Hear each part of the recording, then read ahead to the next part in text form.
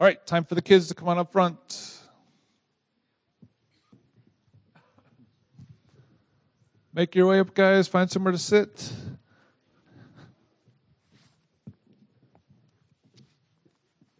Hey, everybody.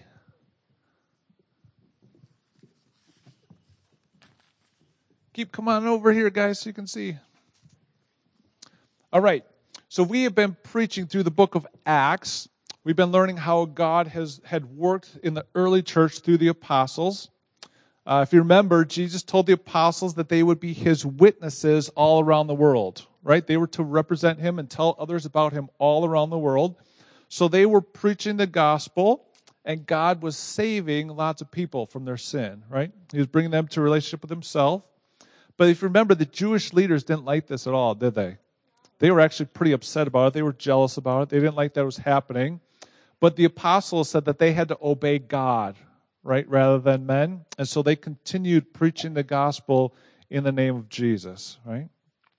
But since the leaders didn't like the church preaching the gospel of Jesus, they wouldn't, and that the apostles wouldn't stop preaching, the leaders started treating the church and Christians really poorly, right? We call that persecution. They started persecuting them, treating them really poorly. And so because of that, many people in the church started spreading out, and they spread out all over the world, all over in different locations. So they weren't just together in the city of Jerusalem anymore. They spread out all over. And guess what they did when they spread out all over the world? They kept preaching the gospel. And so the gospel spread all around the world. Right?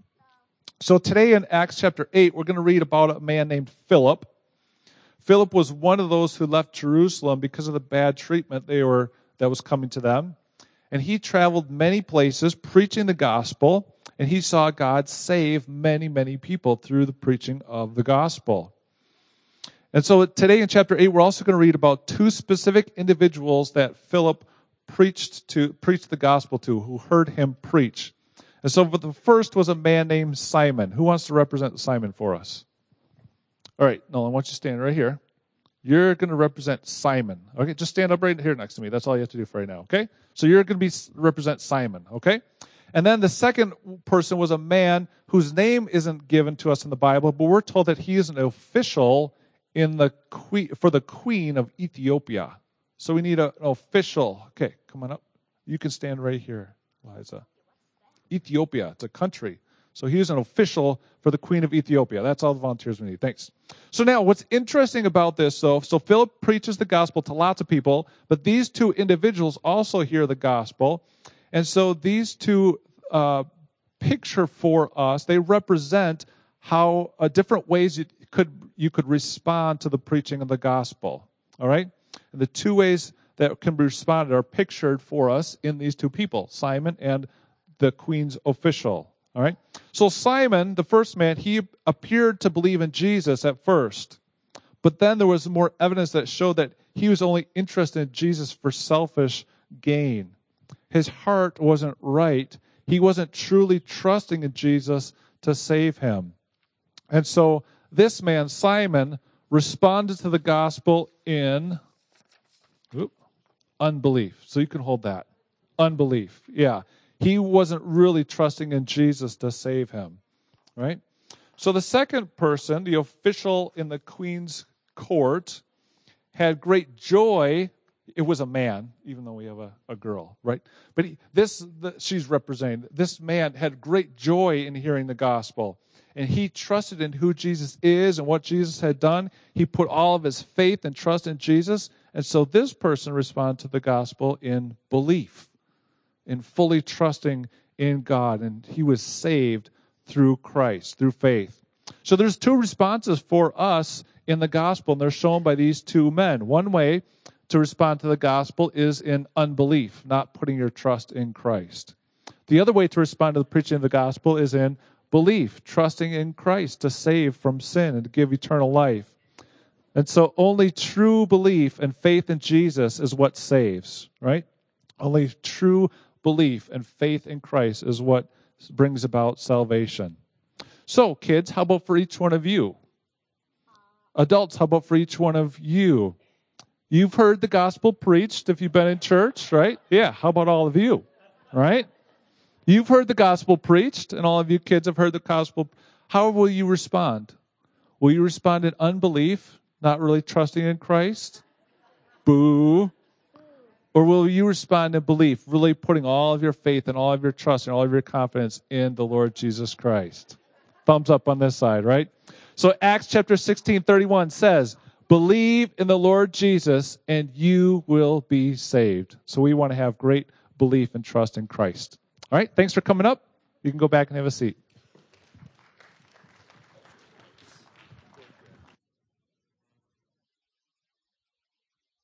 All right.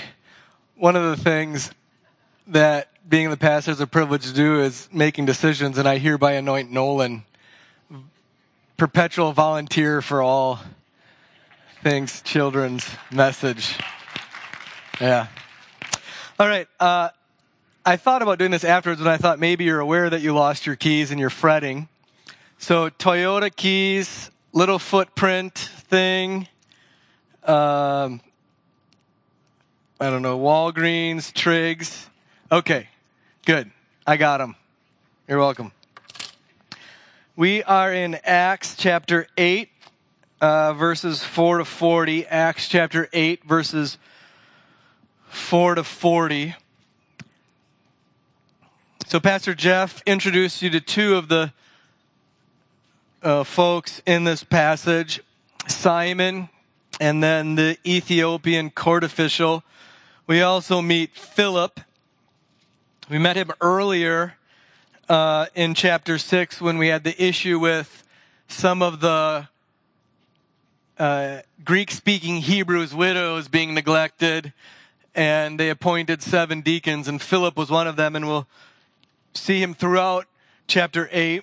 Philip is noted as a man full of the Spirit, who preaches the gospel first in Samaria and then to this Ethiopian court official. And I was thinking, Christians like to name their kids off after biblical people. I think this would be a great name to name your son, Philip.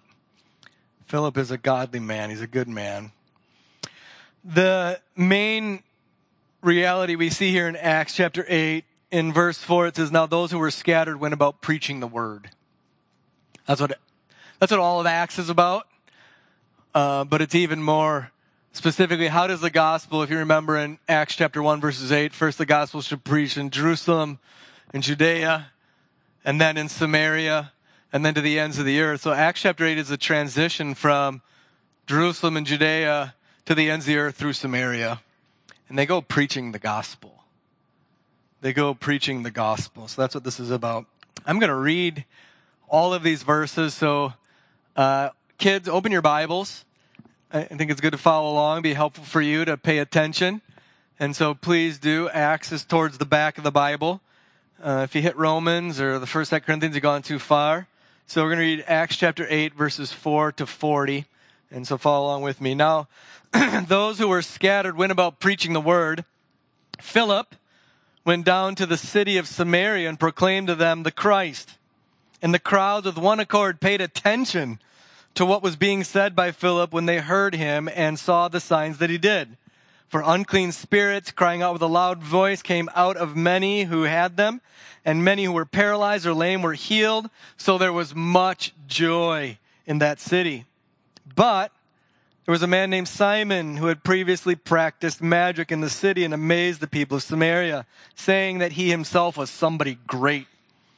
They all paid attention to him, from the least to the greatest, saying, this man is the power of God that is called great. And they paid attention to him because for a long time he'd amazed them with his magic. But when they believed Philip as he preached the good news about the kingdom of God in the name of Jesus Christ, they were baptized, both men and women. Even Simon himself believed, and after being baptized, he continued with Philip. And seeing signs and great miracles performed, he was amazed. Now when the apostles at Jerusalem heard that Samaria had received the word of God, they sent to them Peter and John, who came down and prayed for them that they might receive the Holy Spirit. For he had not yet fallen on any of them, but they had only been baptized in the name of the Lord Jesus. Then they laid their hands on them and they received the Holy Spirit. Now when Simon saw that the Spirit was given through the laying on of the apostles' hands, he offered them money, saying, "Give me this power also, so that anyone on whom I lay my hands may receive the Holy Spirit." But Peter said to him, "May your silver perish with you, because you thought you could obtain the gift of God with money. You have neither part nor lot in this matter, for your heart is not right before God. Repent, therefore, of this wickedness of yours, and pray to the Lord that, if possible, the intent of your heart may be forgiven you. For I see that you are in the gall of bitterness and in the bond of iniquity." And Simon answered, "Pray for me to the Lord, that nothing of what you said may come upon me." Now when they had testified and spoken the word of the Lord, they returned to Jerusalem, preaching the gospel to many villages of the Samaritans. Now an angel of the Lord said to Philip, "Rise and go down to the south, the road that goes from Jerusalem to Gaza. This is a desert place." And he rose and went, and there was an Ethiopian, a eunuch, a court official of Candace, queen of the Ethiopians, who was in charge of all her treasure. He had come to Jerusalem to worship and was returning, seated in his chariot, and he was reading the prophet Isaiah. And the Spirit said to Philip, "Go over and join this chariot." So Philip ran to meet him and heard him reading Isaiah the prophet and asked, "Do you understand what you are reading?" And he said, "How can I, unless someone guides me?" And he invited Philip to come up and sit with him. Now the passage of the scripture that he was reading was this: "Like a sheep he was led to the slaughter, and like a lamb before its shearer is silent, so he opens not his mouth.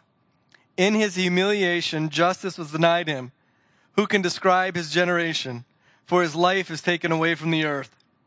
And the eunuch said to Philip, "About whom, I ask you, does this prophet say this?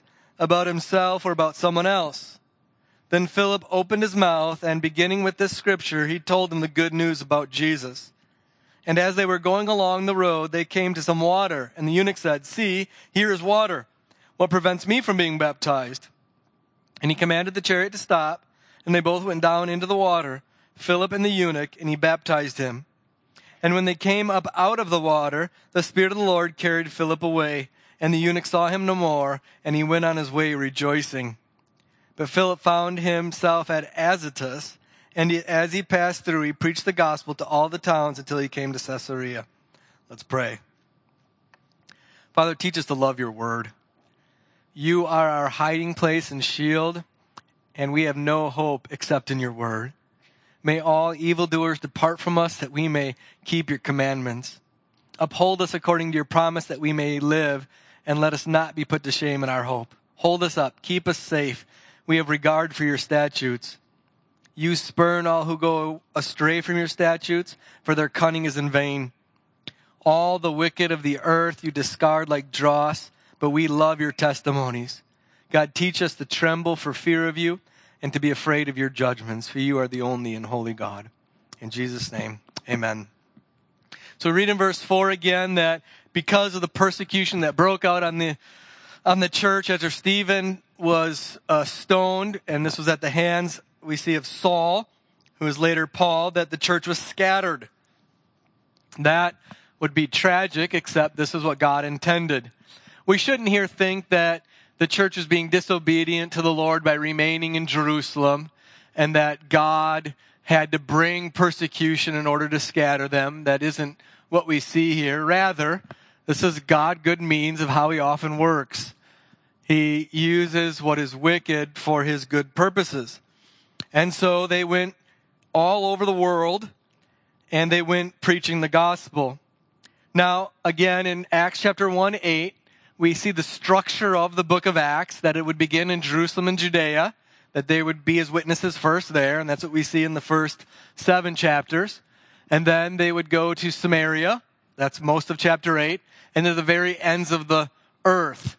And we see that at the end of chapter 8 when he preaches the gospel to an Ethiopian, a court official there. And so chapter 8 is something of a transition, going from Jerusalem to the ends of the earth. And so the gospel is the power of God to save all people. Now, in Samaria, in verses 4 to 25, we see that they gave heed to the word. Now, we see miracles. Philip is working miracles. In verse 7, unclean spirits come out, paralyzed and lame are healed. And so this is one of the things that we ought to connect in our brains. In verse 6, we see that they are paying attention because of the signs. Now this is a consistent connection in the scripture, whether it's prophets in the Old Testament, apostles or others closely associated with them in the New Testament, that God gives miracles during unique times in order to verify that somebody is sent to preach his holy word. And so miracles, as you know, aren't even common in the Bible. But I think sometimes we as Christians feel like we should all be doing these things.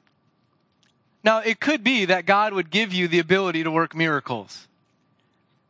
But more often, specifically, miracles are connected with those apostles and prophets sent by God to preach his gospel. And so they're not common.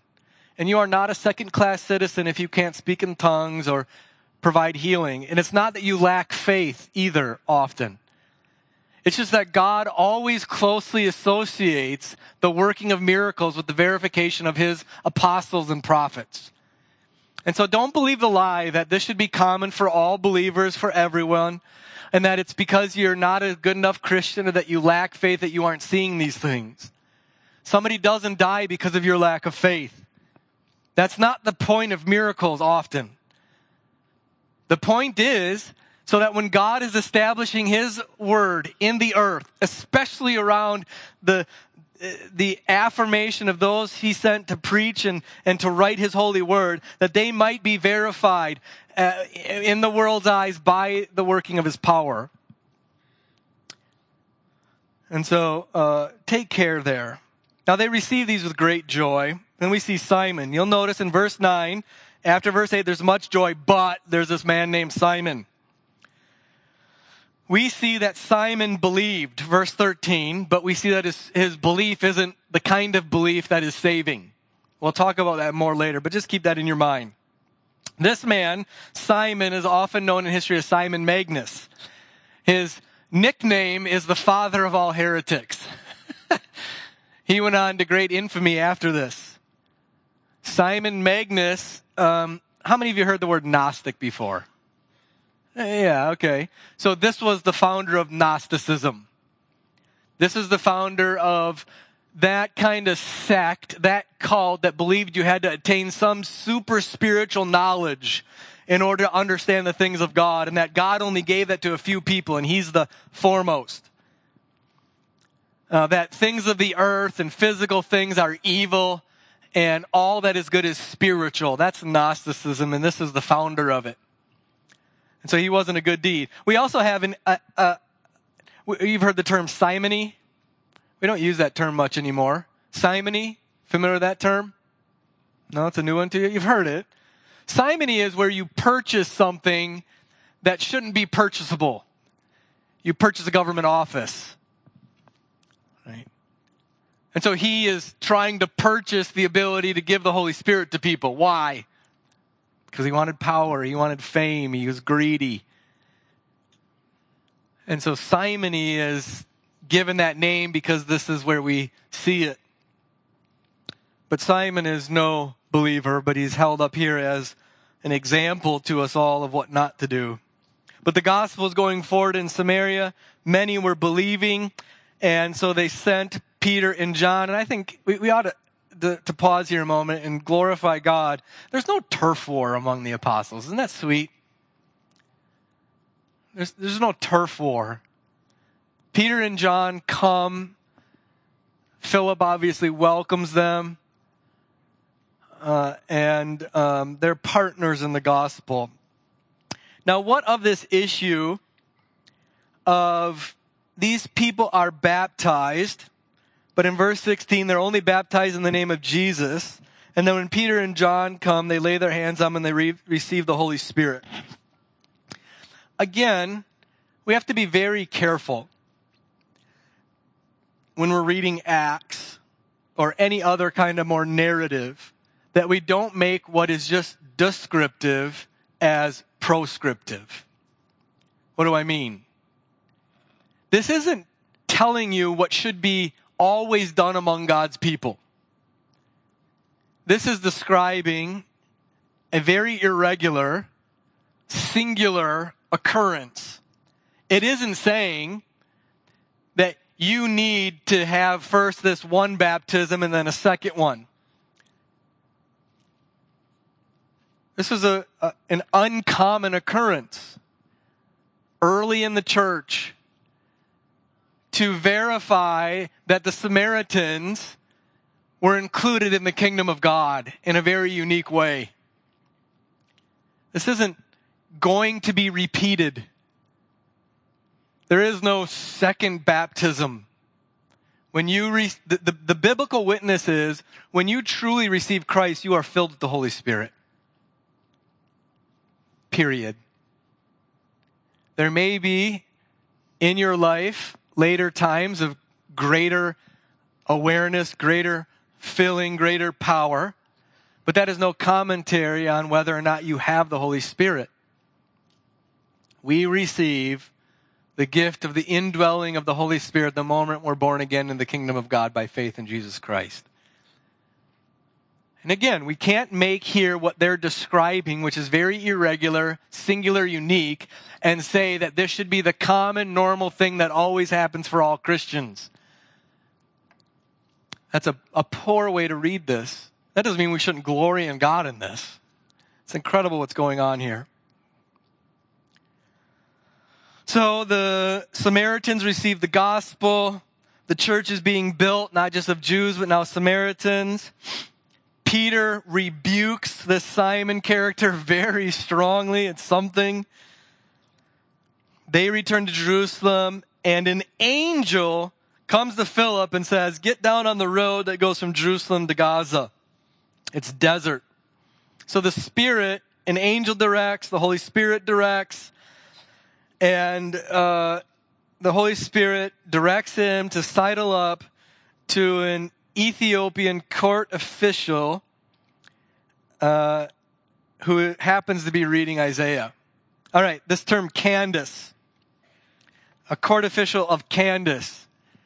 Candace wasn't her name. Candace is a title like king or queen. She was the Candace of Ethiopia, the queen, the ruler, the president. A little aside, for those of you who are tempted to think that the ancient times were very patriarchal and harsh to women, I beg to differ. Ethiopia is the nation that we meet in Genesis 2, Cush. It's all of the land south of Egypt. Huge kingdom, very cultured, very advanced, and a woman's in charge. Does that help you? All right. Back to it. This court official was, you would think of him like the Secretary of Finance. He was a part of her court. He was higher up. I'll let your parents talk to you about eunuch. So make sure you ask them afterwards. Write it down, EUNUCH. And he was a God-fearer. He wasn't a Jew. He was a Gentile. He was likely black, being from that part of the world. And he was in Jerusalem because he had confessed faith in God, the God of the Jews. And so he was a Greek-speaking man who had turned to the Jewish faith, and he was there to worship. And he's on his way home, and he has a copy of Isaiah, and he's reading it aloud. Isn't that good? Isn't that a good example for you to read God's Word? To give yourself to the reading of God's Word. He's also very humble. He's a great man. He's very wealthy. To have your own copy of the Bible was a sign of tremendous wealth. And yet he's humble. Isn't that odd to meet somebody who's very powerful in politics, very wealthy, and yet teachable? So he's reading out of Isaiah, he's asked the question, do you understand it? He admits his ignorance, very humble. And it is described to him that this is about Jesus, the Son of God. The gospel is explained to him through the scriptures. He believes, he confesses that this Jesus is the Son of God. And he is baptized. Philip, is whisked away by the Spirit. Isn't this awesome? Right, we have angels, we have healings, and then we have a man just deported somewhere else, transported. Why do the Bible is full of wonder. It's full of miracles. It's full of, forgive the word, magic. It's wonder. This is why we enjoy reading things like Chronicles of Narnia and so on, because the Bible is full of wonder, and this is wondrous. And he goes on his way rejoicing. Isn't that wonderful? So you see at the beginning, they receive in Samaria this word with great joy. And at the very end, he goes on his way rejoicing, contrasting the middle with this Simon who's full of bitterness and envy. So this text, though, is about the preaching of the good news of Jesus. Verse 4 sets the stage. They go where they go preaching the word. We see this term preaching or proclaiming all throughout verse 5, verse 12, verse 25, verse 35, verse 40. They are declaring Christ. Why? Because they love him. These early believers were full of love for their Lord, who had washed away their sins and granted them access to the Father. And wherever they go, they're telling people about Jesus. So they're not ashamed of the gospel. What is the gospel? I want you to pay attention to a few words in this text that describe for us what the gospel is. So give me your attention right now. There's nothing more important than about what you're to hear. What is the gospel? And do you have that straight? What is the gospel? Well, in verse 4, it is said that they went about preaching the word. And so in one sense, we can say in a larger sense that the gospel is Scripture. At the very least, the only place that you can learn about the gospel is in the Word of God. You can't find it in nature. You can't go to some religious guru. It's not found within you. Right? You know that. You can't just look within. You can't become one with yourself. You can't find it deep down in yourself. It's outside of you. It's found alone in Scripture. And so it is the singular gift of God to preserve, for inspire, and to preserve His Word for us. For apart from His Word, there is no eternal life. So if you have the Bible, you have a treasure. Because there alone are the words of life given to you by God in heaven. And so do you love God's word? So verse 4, they go preaching the word. There's a synonym for the gospel. In verse 5, we see that Philip went down to the city of Samaria and proclaimed to them the Christ. And so when we're talking about the gospel, we are specifically talking about Christ. He is the Son of God sent to save us from our sins. In verse 37, the eunuch confesses that he believes that Jesus is the Son of God. Now, in your Bible, you have verse 36 and it skips to 38, right? Do you see that? Verse 37. This is one of those few places where all of the copies of the originals some have verse 37 and some don't. And the earliest of those copies don't. And the later copies do. And so it wasn't common for somebody copying the Bible to insert a little note in the margin or something to make plain what was going on here. And he probably made plain the confession of the Ethiopian eunuch. And then when somebody copies a copy of that one with the note in the margin, maybe they just include it right in the text. And so there's a small discrepancy here. And what verse 37 says, and some, if you are reading the New King James Bible or the King James Bible or maybe the New American Standard, you'll see it, that the Ethiopian eunuch confesses that Jesus is the Son of God. The point is that there is no salvation but by faith in Christ. And this is what they're preaching. It isn't at all coincidence that the Ethiopian eunuch is reading from Isaiah 53. He's reading verses 7 and 8. So quick turn, if you would, back to Isaiah. Isaiah is just past the halfway point in your Bible. We're going to look at Isaiah 53. So kids, this is a really good practice for you to learn your Bible and to open up. And so parents, I would encourage you to let them do that. Show them the table of contents. Maybe don't use your phone. Let them learn how to turn in the Bible. Sorry, Chris. Chris, you do have a Bible, right? It's on your phone? Yeah. All right. All right. Isaiah 53, 7 and 8. It reads, "He was oppressed, he was afflicted, yet he opened not his mouth, like a lamb that is led to the slaughter, and like a sheep that is before its shearer's son, so he opened his mouth. By oppression and judgment he was taken away. And as for his generation, who considered that he was cut off out of the land of the living, stricken for the transgression of my people." That's the gospel. Jesus suffered in your place.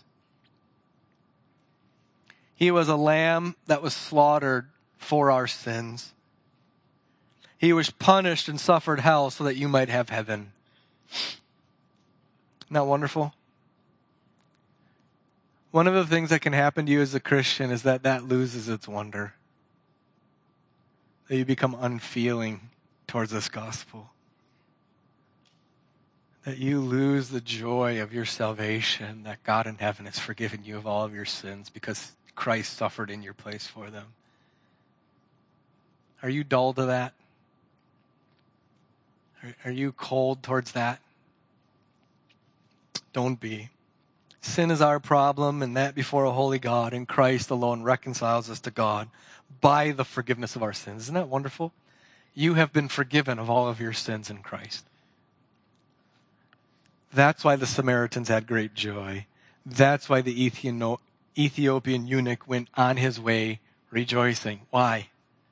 Because they had borne their sins, and then they didn't. Because Christ did. So there's the gospel. There is the preaching of the good news of the gospel. And so kids, do you love Jesus? Do you see your need for God's Son sent from heaven to die in your place for your sins? Do you? Do you love him? Do you have faith in him? So they preached the gospel. They preached the good news of the gospel. And then we see how to receive in this text the good news of the gospel. So Simon's false faith, what do we do with that? What do we do with Simon, who we read in verse 13? Even Simon himself believed and was baptized, but then it becomes clear that he didn't. Let me read you something from Calvin. There are many people who, though they have not been born again with the spirit of adoption and do not dedicate themselves to God with the power of the word, still say that what is being taught is true and are touched with some fear of God, so that they accept the teaching. They see that they must listen to God, that God is the author of life and the judge of the world. Therefore, they are not pretending that they believe. They honestly think that they believe. But this faith only lasts a while. You're familiar probably with the parable Jesus told of the different kinds of soil in Mark 4. Where in some, they're so hard that the word never takes root. It's just gone. And then there's some who seem to receive it, and they last a while or longer, but the deceitfulness of sin or the love of the world leaves there's no fruit. There's no true, genuine love. They're not really born again, though they confessed. The seed of the word, Calvin continues, the seed of the word is choked. It never ripens, but grows into a fruitless plant. That was Simon's sort of faith. He saw that the gospel teaching was true. His conscience made him accept it, but he lacked the groundwork. What was that? The denial of himself. Note that right there, please. Why? What are we shown was Simon's motivation for belief?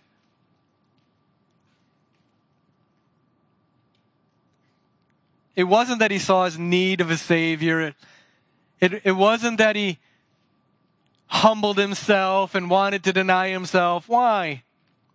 Because he loved the fame. He loved the power. He loved the money. He saw the gospel teaching was true. His conscience made it accepted, but he lacked the repentance. Why? Denial of himself. He had deceived himself by his hypocrisy. And Simon is put here as an example for us. This is not true faith. This isn't faith of the saving kind. It doesn't endure. Because it loves the world. It loves things other than Christ for Christ himself.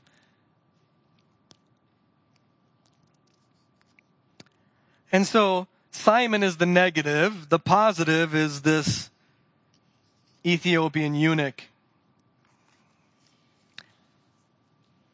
He is very teachable. There's a great humility in this man. How many of you are willing to admit when you don't know something? I'm a Vandergalian, and one of the things the Vandergalians are known pretending that we know everything. We've got a bit of Cliff Clavin in us. Because it's so embarrassing to admit that you don't know something, you don't have an answer to something. How many does that keep from heaven? We laugh at it, right? But isn't that just pride? And here's this very powerful, wealthy man. When asked the question, do you understand? His answer is, no, I don't. How can I unless somebody teaches me? Isn't that very humble? So how many of you growing up in a Christian home are so proud? You have all the answers. You know it all. But you just lack any teachability. You lack any humility. And so the Ethiopian eunuch denies himself so that he might know the kingdom. He might know Christ. Then we note at the beginning in verse 8 and at the end in verse 39 that the way to receive is with joy. They delight themselves in the Lord. They are aware in the world of real sorrows, and so we don't want to go beyond the bounds of this talking about joy, that joy means we'll never have trouble, we'll never have sorrow. That isn't true. In this world you have trouble. The Psalms are filled with sorrows and laments. But we have joy in the Lord because he has taken away our sins. Something I notice among us who live up here is that we like to work. You like to work. You find it hard to rest.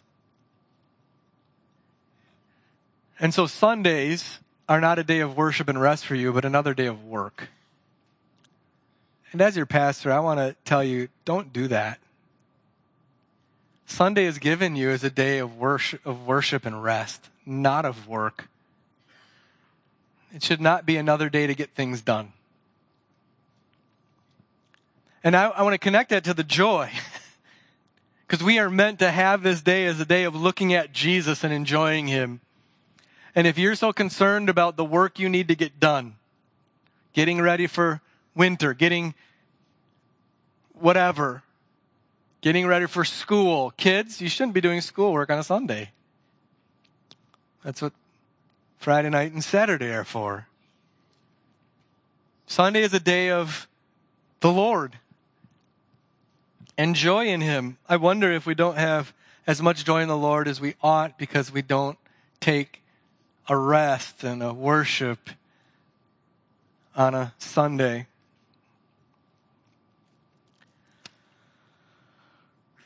All right, so what about baptism? We do see a lot about baptism in this text, and I just want to point out a few simple things. First, we see that faith comes before being baptized. Faith and then baptism. We also see in the case of Simon that he is baptized, but he is not saved. And so baptism does not save.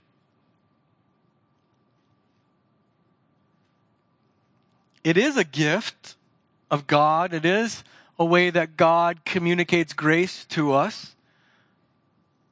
But it is not the ultimate way that God saves us. That is only through faith in Jesus Christ. And by faith in Jesus Christ, then the next thing we should do is be baptized. And so we don't ever want to say that baptism is arbitrary or unimportant or take it or leave it. Baptism is required for Christians. The Lord Himself said that we are to be baptized.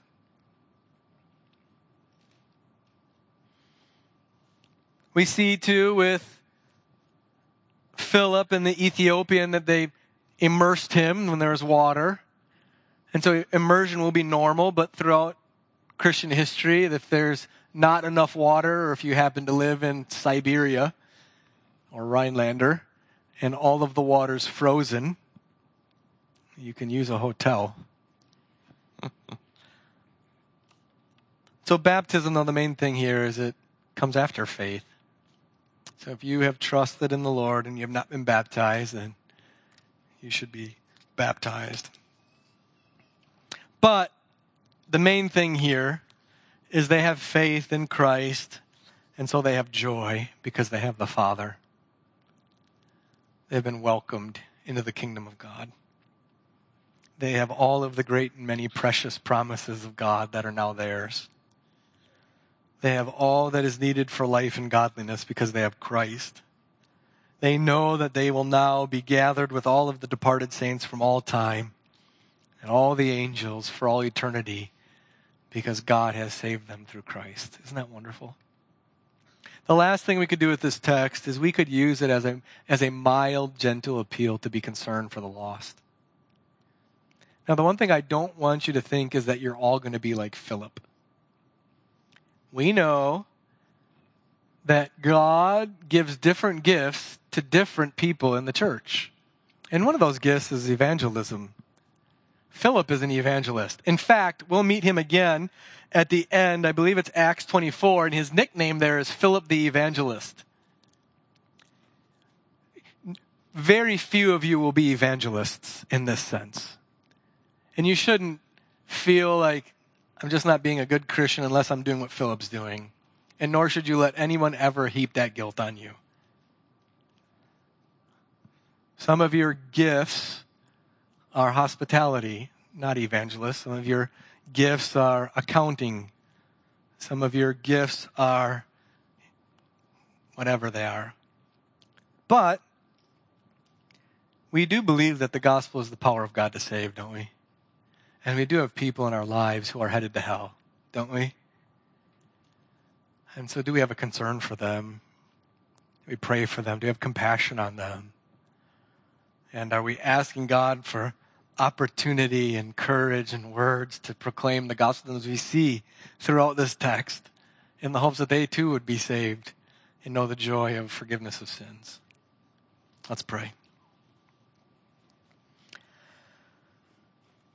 Father, help us to feel the glory of your Son and his saving work on the cross, and to know the joy of forgiveness of all of our sins before you, acceptance with you, being filled with the Spirit, of being given eternal life. Help us, help those here who do not yet have saving faith to set aside themselves to humble themselves like this Ethiopian, though they may think themselves great, to see their need for Christ and to be taught in Him. And God, may we have a greater concern for those who are perishing. Because we too once had somebody who told us. And so, God, may you use us in this way and give us opportunities and faith to grab them, that you might be glorified and that more might rejoice in you. In Jesus' name, amen. The charge is this. We just sung that God has washed our sins away by plunging us beneath His cleansing flood, and that is the blood of Christ. And so be happy in that. Take delight in that. Take joy in that. Rejoice in our God who has covered all of our sins. Rejoice in our God who gives generously without finding fault. May the God of hope fill you with joy and peace in believing that death has been swallowed up in victory. May all thanks be given to God who has given us the victory through our Lord Jesus Christ. Therefore, beloved brothers, may God's Spirit make you steadfast, immovable, always abounding in the work of the Lord, knowing that your labor is not in vain. Amen. God bless you. Have a great week in the Lord, and I love you.